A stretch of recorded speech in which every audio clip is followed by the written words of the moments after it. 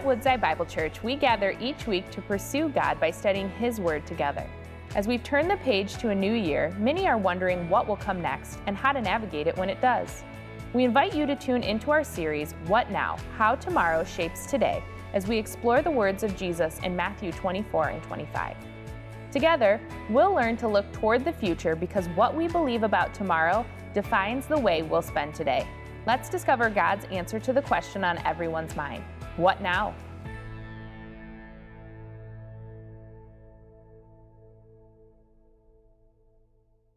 All right, as you turn there, I want to tell you of a time in my life where I was ill-prepared. It was January of 2009. My family and I were living in Mayfield, Kentucky. I was serving a church there as the youth pastor, and at the time, in January of 2009, I was the only pastor that was on staff. Our pastor had just retired, and our music director, he had left and gone to another church, and so I was the only pastor on staff. And I remember it was a crazy time in the church. I loved it, but it was a crazy time because it seemed as though I had to make all of the decisions and all of this, and I just didn't know what I was doing. I was just a little kid at the time, or I felt like a little kid even though I had 4 kids. I felt like I had no idea what I was doing. And around January 20th of that year, we began hearing some weather reports about this storm that was coming, this snowstorm that was going to come and potentially bring some ice or bring some other things. And, I'm watching the news and I'm like, okay, there we go again. There goes the rate on the milk and the bread at the store, and everyone's going to run around like a chicken with their head cut off. Okay, great. And as the days got closer and the storm got closer, the reports became more and more severe. So much so that on January 24th, the county sheriff, who was also a church member at that time, called me up and said, hey, Jeff, we've got to meet. And so we meet up at the church, and he's like, hey, we've got to be prepared. Like, we're trying to get ready for this storm that's coming, and we wanted to know, can we use the church as a shelter? And again, I'm sitting there in that meeting, and I'm like, really? Snow? I'm from Michigan. I know snow. I know ice. I know how to deal with this stuff. No big deal. And he's like, no, we really got to be prepared for this thing. And I'm like, okay, whatever. So January 25th, I go to bed that night, and it's raining and it's a little bit cold. Well, the very next morning, I'm awakened by the sound of a crashing tree falling into my house, right over Leah's bedroom. And so I go outside and I'm like, oh my goodness, is everyone okay? After I checked on everyone inside the house, I went outside to make sure the house was okay. And it turns out this big, huge limb had fallen on to our house. And the reason that it had fallen on our house is because that night, it just continued to ice and ice and ice. And by the morning, we had about 2 to 2.5 inches of solid ice over everything. It was crazy. Trees were falling down. I've got a picture, if you can see. Now, that's not my house, but that's another house that was in Mayfield, Kentucky. I don't know who owns that house, but that's what the city looked like. And so shortly after I was awakened, I got a call from the sheriff, and he's like, hey, you got to come down to the church. We got to get this place open. We got to get you guys a generator and all this other stuff. And so I tried to get to the church, and this is what the roads looked like. You can go to the next one, too. It was like a war zone. It was like someone had come in and dropped all of this ice, and everything had just blown up. And I lived 0.7 of a mile from the church. And on that day, it took me almost an hour to get to church because the roads were all icy and everything was crazy. It was a disaster. And so I finally get to the church. And come to find out, I'm talking with the sheriff, and he's got the National Guard coordinating all of this stuff. And he's like, this is a serious problem. And I'm like, okay, it's a big problem. And right about that time, all the power in the whole city went out. Come to find out what had happened is the West Kentucky and 5 counties in West Kentucky get all of their power from the dam that is run by the TVA. And so what had happened was all of that power comes on these huge, big power lines, the big, huge towers. Well, one of the ones that fed 5 counties in West Kentucky, that whole big thing was knocked to the ground because of the weight of the ice. And so those massive power lines, so everyone in 5 counties has no power. And it's not going to be just like one little power line out there where you can just go and fix it. We're talking about this thing has to be rebuilt. And so then in there, I knew we were in trouble. And so over the next course of the next 3 weeks, our church was a shelter, and we worked with the National Guard to make sure that people had kerosene in their homes and other things, and we would go house to house and check on neighbors and other things. It was a crazy season of life. And I wasn't the only one that went through it. My family wasn't the only one that went through it. We have some friends over here. The Tranthams right there. You can ask them, because they were there with us in West Kentucky at the time. So they know all about the ice storm. Everyone knows about the ice. Am I telling the truth? It was disastrous, wasn't it? It was crazy. So anyway, that was the time in my life that even though I knew danger was coming, I didn't take the steps to prepare. I was completely caught off guard, and I wasn't ready for the disaster. And you say, well, Pastor, why are you saying all that? Why are you talking about, like, let me ask you this question. If you knew disaster was coming, would you prepare? Or would you let it catch you off guard? I know last year about this time, all of us were caught off guard. Like the world was completely changed and none of us were prepared to embrace what 2020 was going to be like, right? Anybody was prepared for that? Okay. But what if I'm here today and you listening and I tell you that disaster is coming? I don't know when, but it's coming. Would your ears peak up and be like, I got to know when it's coming because I've got to be prepared? Are you guys ready? You want to be prepared for the disaster that's coming? Or do you want to just sit back and be like, okay, maybe it'll happen, maybe it won't happen. It's just a little snow. Right, well, we've been walking for the past several weeks through Jesus' conversation with the disciples in Matthew chapter 24, and we're going to get into chapter 25 beginning next week. And as we were walking through this, Jesus has just told the disciples that the temple is going to be destroyed. And they're worried about that because that was a symbol of their whole life. That was the symbol of their identity. And so they're wondering about all these things. And so they come to Jesus and they say, Jesus, when is all this going to happen? When's the end of the age going to happen? When are you coming back? And how is this all going to happen? So Jesus has begun to clearly communicate to them. So he's pointing to things that are in the near future. And then he begins to talk about things that are in the far or distant future. And he wants them to know what's going to happen so that they can be prepared. That's why we've entitled this series, What Now? How Tomorrow Shapes Today.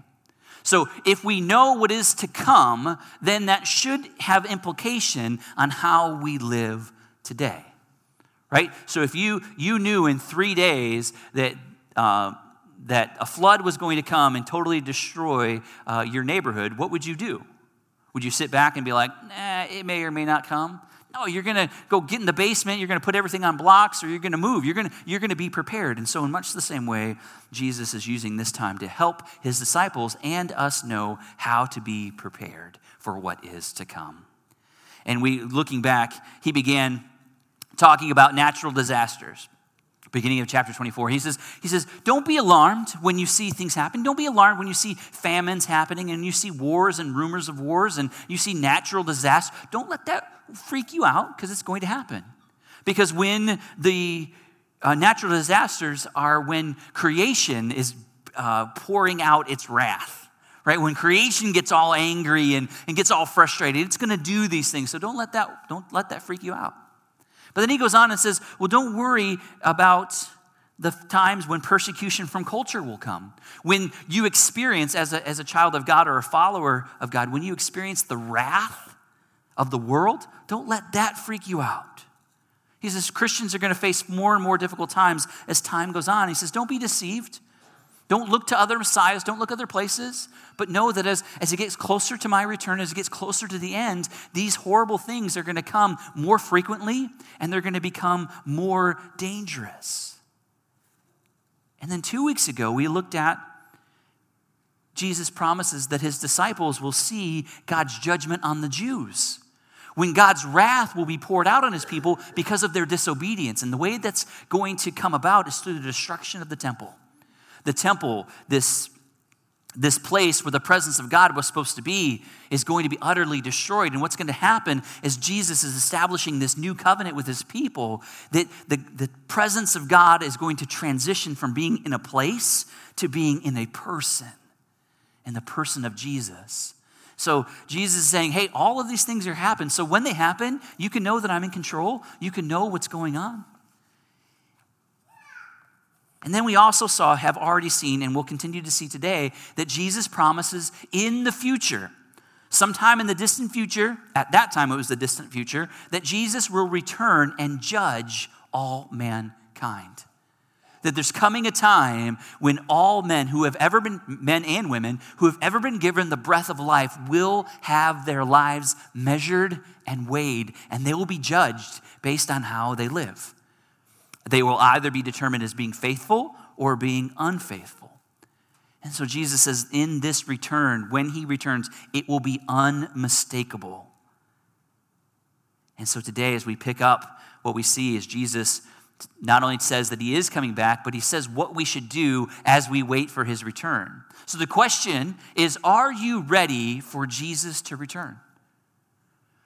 If you were to look at your life, you look at your heart, look at where your faith is, are you ready for Jesus to return? Because when he returns, he's not only coming as a conquering king, but he's coming as a judge. And so Jesus here in the passage we're going to look at today gives us true truths that we need to understand about Jesus' second coming. The first truth that we need to see is that we need to be prepared. We need to be prepared. Look at me in verse 36. Jesus says, but concerning that day and hour, referring to his return, no one knows, not even angels in heaven, nor the Son, but the Father only. For as were the days of Noah, so will the coming of the Son of Man. For as in those days before the flood, they were eating and drinking, marrying and giving in marriage, until the day when Noah entered the ark. And they were unaware until the flood came and swept them all away. So will be the coming of the Son of Man. Then 2 men will be in the field, one will be taken and one left. 2 women will be grinding at the mill, one will be taken and one left. Therefore stay awake, you do not know on what day your Lord is coming. But know this, that if the master of the house had known in what part of the night the thief was coming, he would have stayed awake and would not have let his house be broken into.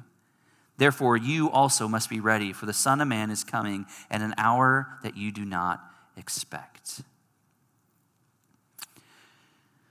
Jesus here is helping all humanity, not only his disciples, but helping all humanity understand the need to be prepared for his coming again.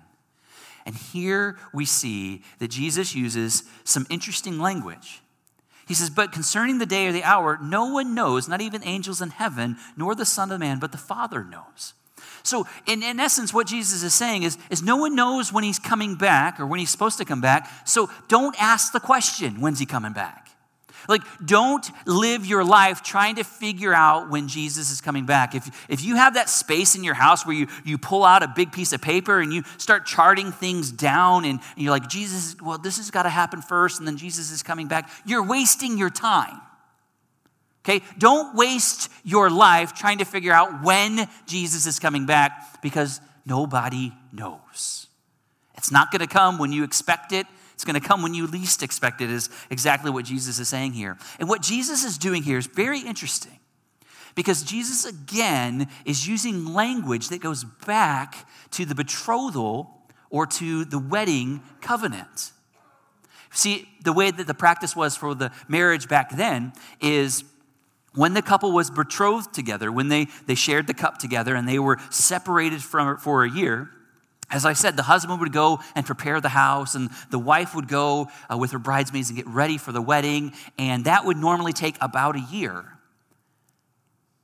After that year was complete, after everything was done, the couple would wait, because the only one that knew when the wedding was going to happen was the husband's father, was the groom's father. He was the one that determined when the wedding would happen. He had all of that power. And so at his appointed time, so the son didn't know. So the son just had to wait. The bride just had to wait. And they just had to sit and wait and be ready for the call. And then on that day, the father goes to the son and says, go get your bride. That's what Jesus is doing here.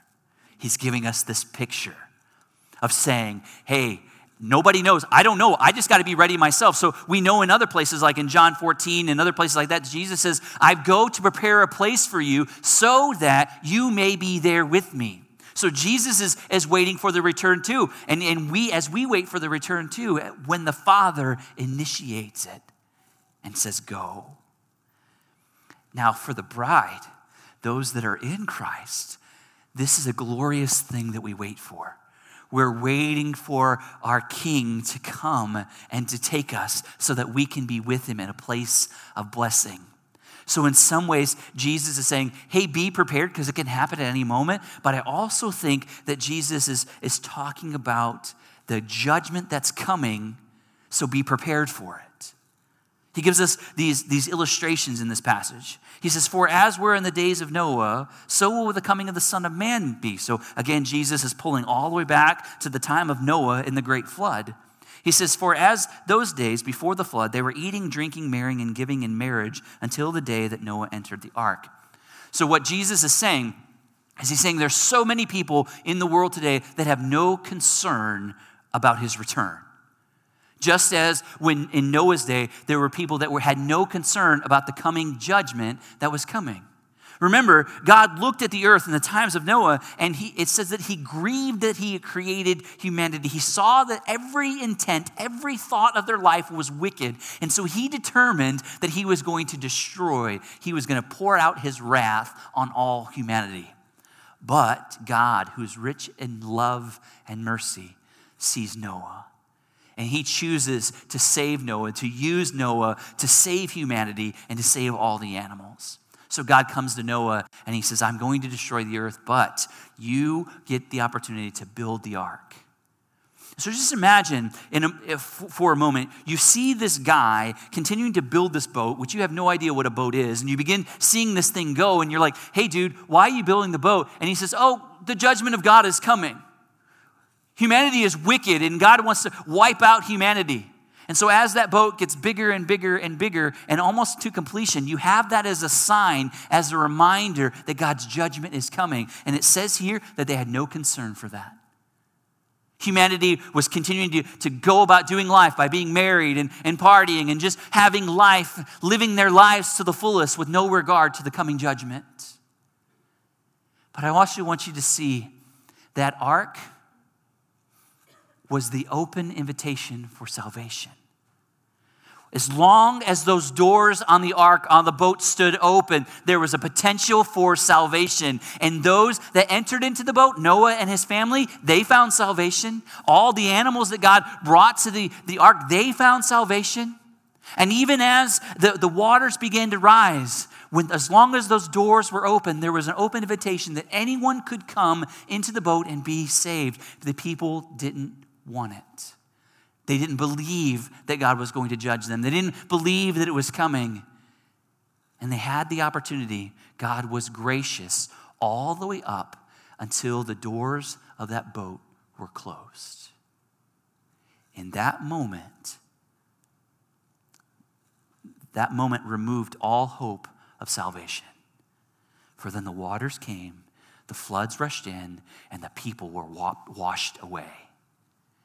Jesus is saying that the coming of the Son of Man is going to be just like that.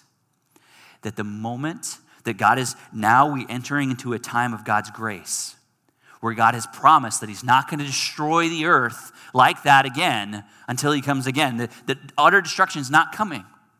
And so we live in this season of grace where God is being gracious toward us, hoping that we will see the signs and hoping that we will turn our eyes away from the things of this world onto him. Because it's going to happen in a moment. But then he goes on and he says, not only is it going to happen in a destructive way, in a massively destructive way, but then he goes on and gives us this other illustration. He says, then 2 men will be in the field, one will be taken and one will be left. 2 women will be grinding at the mill, one will be taken and one will be left. It's as though Jesus is saying that in this moment of his coming, there will be a great separation that will happen in an instant. The separation is going to happen that those that are faithful will be separated over here from those that are unfaithful. The ones that are faithful will find the blessings of God, but those that are unfaithful will endure the wrath of God and utter destruction. He says it's going to happen just like that. And you don't know when it's going to come. Nobody knows when it's going to happen. It can happen at any moment. And let me remind you of this, that there's nothing standing in the way. No other sign has to happen. Nothing else has to happen before Jesus can return. He can return at any moment. And when he does, the two people working side by side, living in community together, may be separated in an instant. No hope of salvation. It's lost. It's done. And he goes on to say, therefore stay awake, for you do not know on what the day the Lord is coming. But know this, that if the master of the house had known in what part of the night the thief was coming, he would have stayed awake and would not have let his house be broken into. Therefore you also will be ready, for the Son of Man is coming in an hour that you don't expect. Now again, for the believer, this gives us a sense of the grace and majesty of God. When we read these verses, we're reminded, hey, even as bad as it gets right now, that we are looking forward to a future that is full of blessing, where we get to spend eternity in the presence of our Maker. That should bring us great hope. But we come to a passage like this, and for the person that's not a believer, this should shake you to your core. If you're here today and you don't yet know Jesus, know that you don't know what your life is. You don't know how much longer you have in your life. You don't know when Jesus is going to return. I know so many people that are like, I'm going to wait until I'll get right with Jesus when I'm on my deathbed. Well, you don't have that opportunity. Many people won't be afforded that grace because you have no idea. You have no idea if you're going to live a long life. You have no idea if the world's going to come to an end tomorrow. Life is so uncertain, but the certainty of life is that Jesus is coming back, and he's coming back to judge. Our lives and our thoughts, where we place our faith in, all of that's going to be measured and it's going to be weighed. And then there'll be a great separation. So how is it that we respond while we wait for his return? Well, we see that Jesus gives us some statements here. First of all, he says, stay awake. Don't go to sleep, but be alert. Keep watching. And I think that Jesus has it in mind, the two responses to this warning. First, I think he's giving a response or giving a warning to those that are going to face judgment. All of us were there at one time in our lives, right? All of us heard this message, is that you will be judged because of what you've done. Because of your rebellion against God, you will pay the penalty for your sin. You hear that, and some people are like, nah, that's not gonna. How can a good God judge people? I've got no time for this God. But others that hear about the judgment of God and hear about the grace that is afforded through Jesus, that becomes light to our very souls. We finally hear the cure to the curse that's in our hearts, and something inside of us lightens up and says, I need that. And we come to Jesus and we say, Jesus, I can't save myself, but please, please, please save me. And then what Jesus does is he saves us. He gives us an opportunity to know him, and we're reconciled back to God. And we have the promises. But I think Jesus here is trying to get after not only the disciples, helping them know that they're okay, letting us know that we're okay, but giving warning to those that are not okay. There are many, many, many, many people that are littered in our lives that are not okay. If you don't know Jesus here today, you are not okay. It doesn't matter how much money you have. It doesn't matter if you have the best wife or the best husband, the biggest house. It doesn't matter what kind of degree you have. None of that stuff matters. Because in an instant, you are going to be judged, not based on how you lived or how much money you had. In an instant, you're going to be judged on what you did with Jesus. Either you receive him as Lord and Savior, or you reject him. And if you reject him, judgment is coming.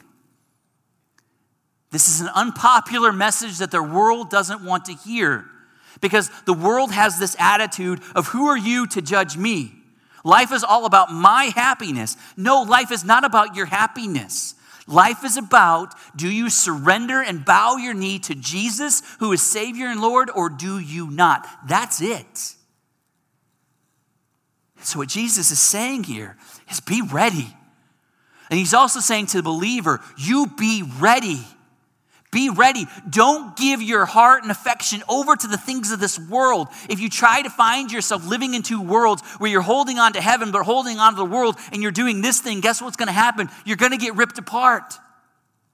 So Jesus is giving us this warning too, to say, while you wait for my return, don't love this world more than you should. Like, the whole process of getting married and having kids and all those things that he talks about in like the days of Noah, don't do life asleep. Don't go through the rigmarole of life or the routine of life without a purpose. Because he says in many ways in the last days, many people with good intentions will find themselves slumbering. Many people will just be going through the motions. Many people won't have a heart for God. And they will be separated. So Jesus says, be faithful. The second thing that he says, be ready. Be prepared. Now he says, be faithful. Look with me in verse 45. Who then is the faithful and wise servant, whom his master has set over his household to give them food at their proper time? Blessed is the servant whom his master will find so doing when he comes. Truly I say to you, he will set him over all of his possessions. But if that wicked servant says to himself, my master is delayed, and begins to beat his fellow servants and eat drinks with drunkards, that master of that servant will come on one day when he does not expect him, and at an hour he does not know, and will cut him in pieces and put him with the hypocrites. In that place there will be weeping and gnashing of teeth. Again, Jesus here talks about the need to be faithful. He describes a faithful servant and an unfaithful servant. There are only two categories in the world. There's not a half-faithful servant. You're either a faithful servant or you're unfaithful. And Jesus, again here, is giving us the distinction of these two categories, of these two camps, of these two groups. He says, blessed is the one who does his master's work.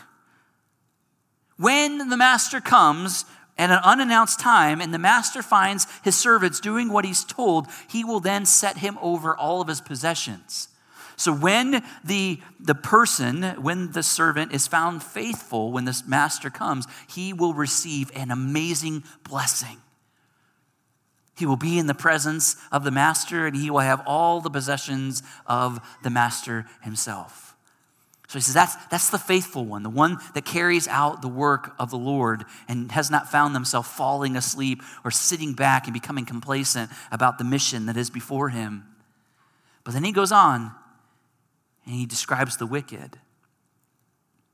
The wicked one looks at the distance of time between of God's promise of coming back. And the wicked one says, my master is delayed. He's taking too long to come back. I thought he was supposed to come back in the time that I wanted him to come back. I thought he was supposed to do the things that I wanted him to do, and he's not doing the things that he wanted me to do. So instead, what I'm going to do is I'm going to live my best life now. I'm going to live as though the only world that exists is this one. So I'm going to fill my life with all the things that this world says will bring me peace. So I'm going to go out there, I'm going to hang out with drunkards. Instead, I'm going to beat the slaves, the people that I'm supposed to be serving. I'm going to beat them, and I'm going to make them bring about my pleasure and my happiness on their behalf. I'm going to do all these things. And then the master shows up in a time when the wicked servant doesn't realize it. And the master's going to come to the wicked servant and he's going to say, look at what you've done.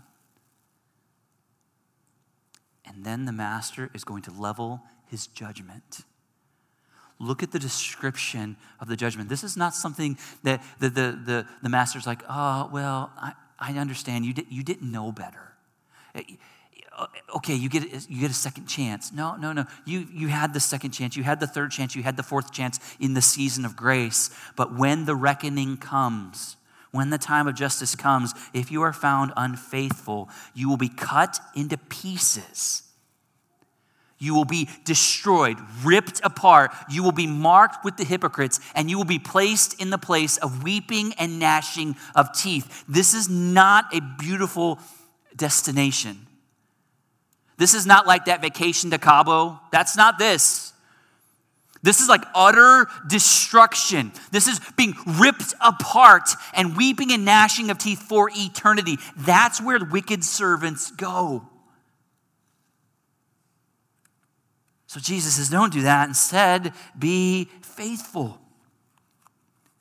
Be faithful in the time that I've given, in this season of grace. As one that has received this gift of grace, be a grace giver. Live being faithful. Don't take the message of Jesus and hide it under a lamp or hide it in your back pocket or stay on the couch. Instead, he says, take the message and be faithful, because there are wicked people out there right now that God wants to save. There are people that need to know of the coming judgment, because it is sinful for us to have the message and to keep it to ourselves. We need to be found faithful in every season of our lives. Be found faithful. Whether you're walking through a season of peace, be faithful. Or you're walking through a season of tribulation, be faithful. I can't stress this enough. There were some, in all honesty, missed this last year as a great opportunity. I hope that rests on some of us. I feel it. I know I missed it sometimes. But God did not allow the pandemic to come just so that we could take our Christian faith and become a holy huddle unto ourselves, living in our house all by ourselves, doing our own thing. But God allowed the pandemic to come so some people's worldviews could be rocked. So some people, the thing that they were placing their faith in could be utterly destroyed, and then they're looking around for hope. Where are the answers? Where can I find hope in this time of distress? And if we're sitting on the bench, if we're back in our house, huddled up, not speaking to people, then how are they going to hear about the hope of Jesus? Some of us missed it this last year. But the good news is, there's still time, because we have today. I don't know how much time we have left, but I know we have today. And God's grace is there. If you're like, okay, Pastor, you got me. I feel it. Then give it to the Lord and say, God, I repent. God, I missed it. Help me now to be faithful. And then the Lord will help you. He will restore you, and he'll move you in to being used again for faithfulness and fruitfulness. I want to tell you, I began this sermon with a story about the ice storm, but there's a story within that story that started the summer before that.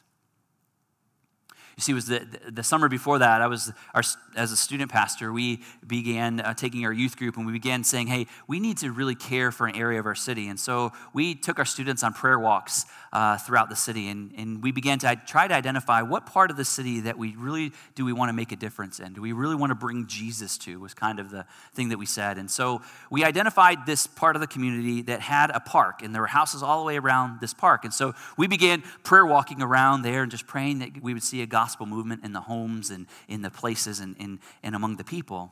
And as we're doing this prayer walk, we would always go by this yellow house. And when we go by this yellow house, there were always these kid toys out in the front lawn. There's like a big wheel and a little tricycle. And every time we'd walk by that house, all we'd hear from inside the house is screaming and yelling. It was like the loudest house. All the students in our student ministry were scared of that house. No one wanted to go to that house. But we faithfully prayed. And it came time, it was near the end of the summer, we decided we were going to do a backyard Bible club. And so in that park. And so we took flyers and we went to all the different houses and we're inviting people to backyard Bible club. Well, it came time, there were two girls that I was walking with, and it was time to go to this yellow house.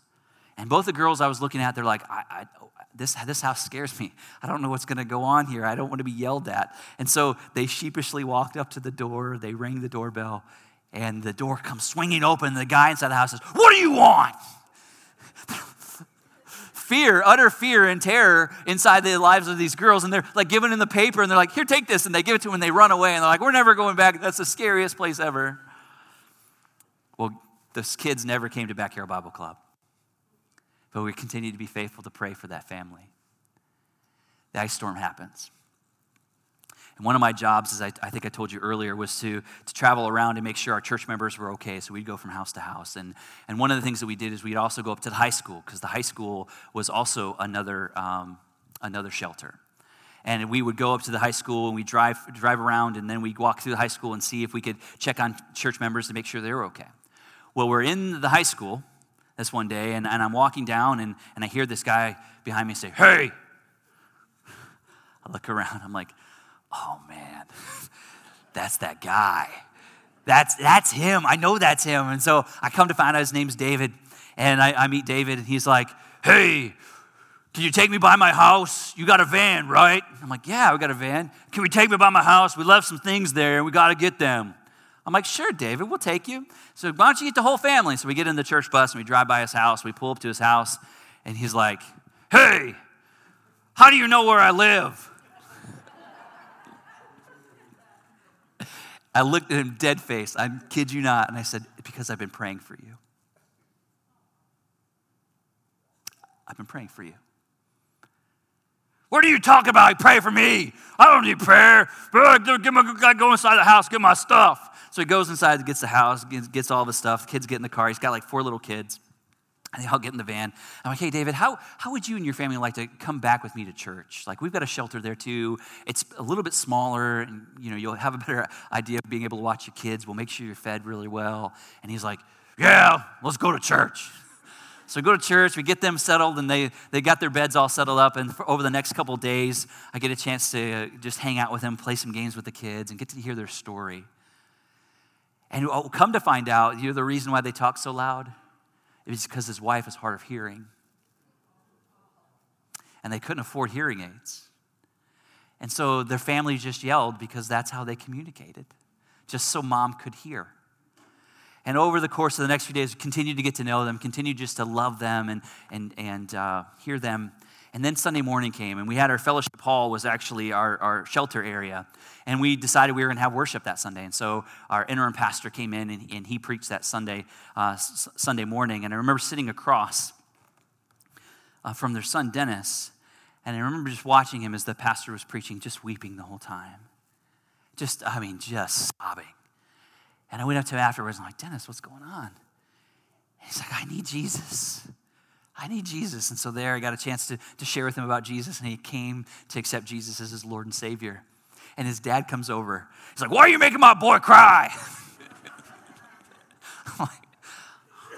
I'm like, okay. So I began to just share with him about Jesus and all that. And come to find out, after a course of time, the whole family comes to know Jesus.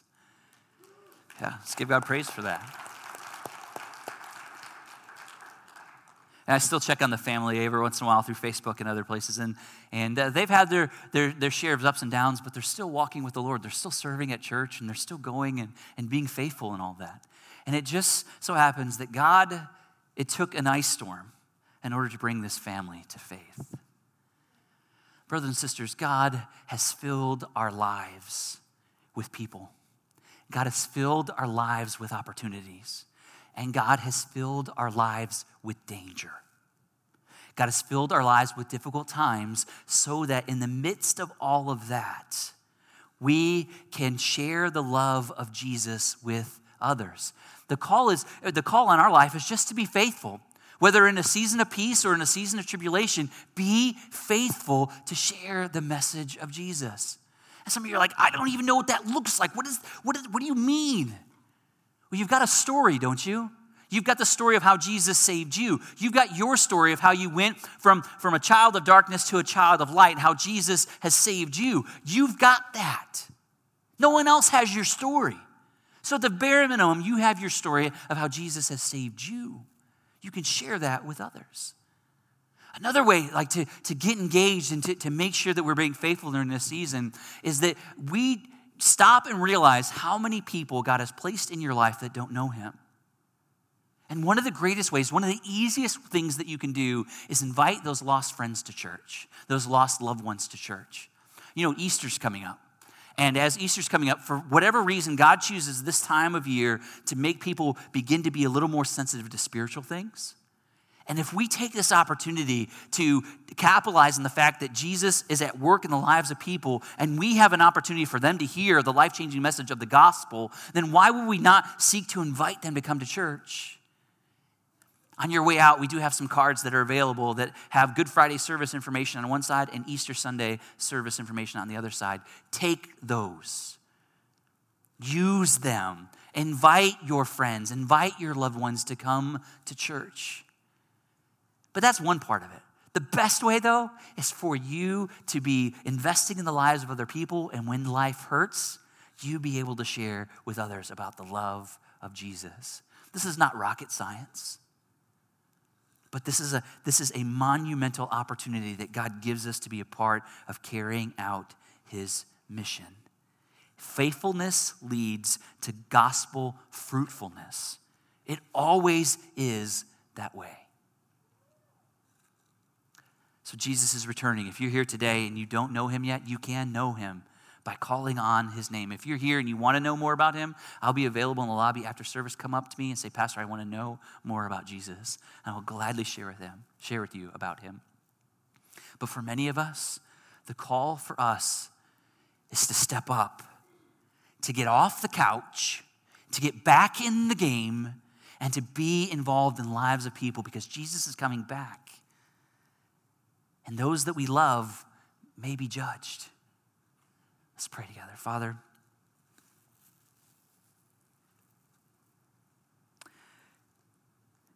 we live in a world that is full of darkness. And yet we have this promise of your return. Father, I thank you that in your plan for redemptive history, there will come an end to all this heartache and to this pain. But Father, that end will signal for some a blessing, but for some great destruction. And Father, I believe that even in each one of our hearts, we believe that you're coming back. And in some ways, at times, Father, we look at our neighbors, we look at our coworkers, we look at people that are different than us. In the recesses of our hearts, we wish for their demise. We wish for their destruction. God, forgive us. Forgive us for having hate in our hearts. But Father, you've given us this amazing message. We've experienced, you've given us grace. You've given us mercy. Though we don't deserve any of it, we are rebels to our core and we still rebel against you. And yet your grace is sufficient for us. Help us to not be hoarders of your grace. Father, in this season and in this time of history, you have called upon us to be your bearers of your image and of your light. Father, the darkness is coming and we are surrounded by darkness on every side. And we are tempted to be overwhelmed by the darkness. But God, with our lights, let us beat back that darkness. Father, help us to see the faces of our family members, of our children, of our parents that don't know you and will go to hell. Apart from you, Father, you've placed them in our lives. Not just to be a part of birthday parties and ball games, but you placed them in our lives so that we might share about your love.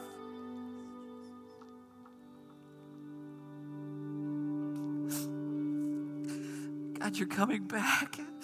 Help us to be ready.